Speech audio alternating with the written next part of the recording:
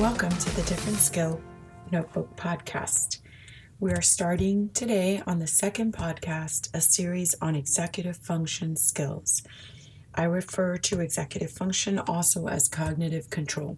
In the Different Skill Notebook, we're going to spend time defining skills. And although we discuss skills in the context of people not having these skills or in diagnosis, we're really going to focus on the skill and how to equip the child with this skill versus focusing so much on labels and diagnoses. A diagnosis and a label's purpose is to define the skills that are missing for the child to be successful.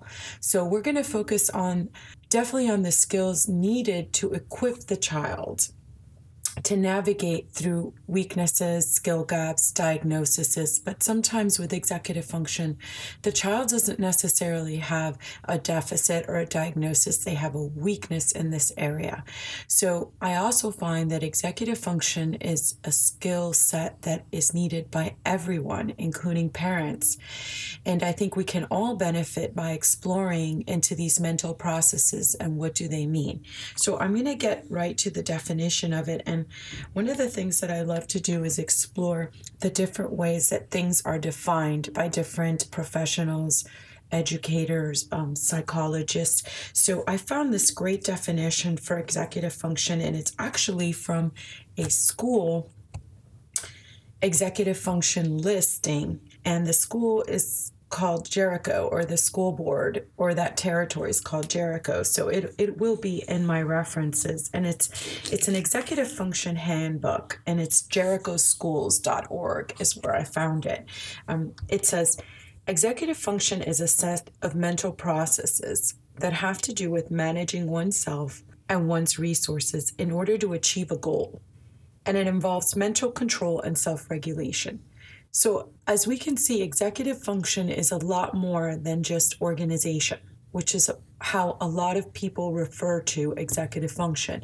When they say, my child has executive function deficits or weaknesses, or my child has ADHD, therefore they struggle with organization and planning and prioritizing, or my child has ASD. So executive function is a lot bigger than organization, planning, prioritizing, and task initiation, right? It's a series of mental processes that lead to self-management. So that it's really, I think a better word for executive function is cognitive control, because it's your ability to control yourself and to control your resources, meaning your talents, right? And things that you have at your disposal. So to me, it's a lot bigger than just organizational and planning skills.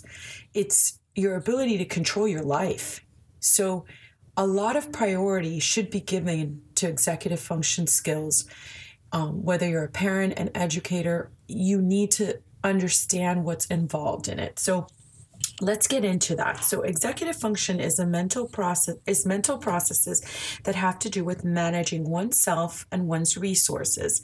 It involves mental control and self-regulation. So the three facets, the three main mental processes involved in executive function are working memory, cognitive flexibility, and inhibitory control, which is impulse control.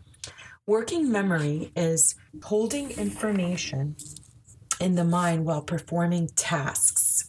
Some examples of this are you're having trouble remembering things, phone numbers, when your working memory isn't working properly, right? Following directions. Sometimes teachers or bosses throw out directions or instructions on a task they want you to do. It's not written, it's not emailed. They just say, can you go and check the server? Did you figure out when we're going to complete that software, or when's the next software update, right? So you have to hold information in your mind while performing tasks, right? Like a test, a child studies for a test and they have to remember everything they learned and put it back out on the test, right? Cognitive flexibility, to move freely from one situation to another and to think flexibly in order to respond appropriately to a situation. So I call that adaptation, the ability to adapt, right, to different situations and different scenarios.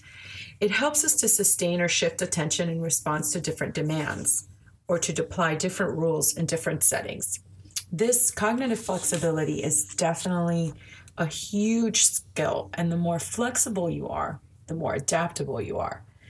And I would say this is probably the skill that every employer is going to want in the future and now. And I think in the age of COVID, where everything's changing daily, adaptability is going to be the most valuable skill that anyone can have, including adults.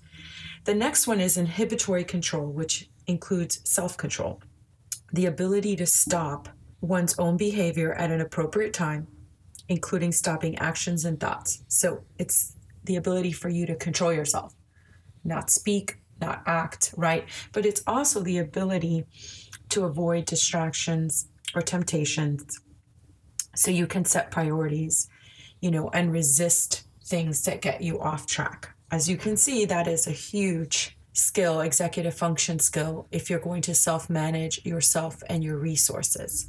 So out of these three skills or these processes, working memory, cognitive flexibility, inhibitory control, impulse control, these three processes, you have attention and focus, emotional regulation, self-monitoring, task initiation, organization, planning, and prioritizing. I really wanted to make this episode short because I really wanted you to focus on the definition of executive function and give some thought to how these processes impact your own personal life and how could they possibly impact the lives of your child, and if there are areas that you've observed in your child in these three areas, in working memory, cognitive flexibility, and inhibitory control, impulse control, that may impact your child's attention, emotional regulation, self-monitoring, task initiation, organization, and planning and prioritizing.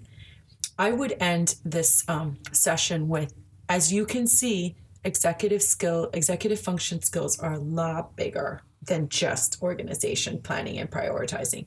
There's processes that go ahead of that or that are at the top of that. And if those processes are altered or weak or impaired, it's going to make organization, planning, and prioritizing difficult, which is a tremendous skill and task initiation for academic and schooling in general. So it's an important thing to recognize because I feel or I see a lot of parents start at organization and prioritizing. I just want my child to get better organized, or I just want to get better organized.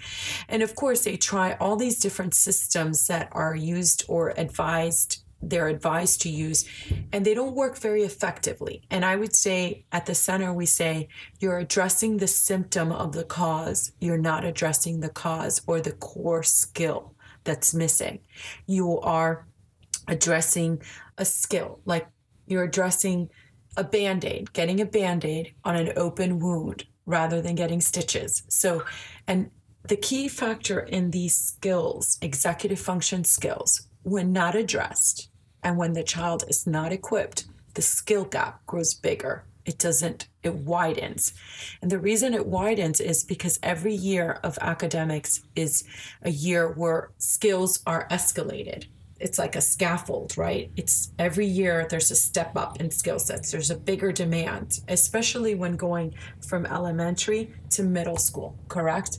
So we want to be aware of what these skills are so we can better equip our children with these skills. I look forward to our next episode. The next episode will continue to be on executive function skills, and we'll start to get down into the tiers, a little more into working memory and how you can build those skills, cognitive flexibility, and inhibitory control. I could probably do an entire series of episodes on each one of those and how to build them. But to get started on that, I'm going to discuss different skills that you would be surprised build all these areas and are pretty simplistic, because the point of the Different Skill Notebook is to equip you on skills, but also to give you strategies and systems that you can implement in your daily life at home or across environments to help your child be equipped and build these skills.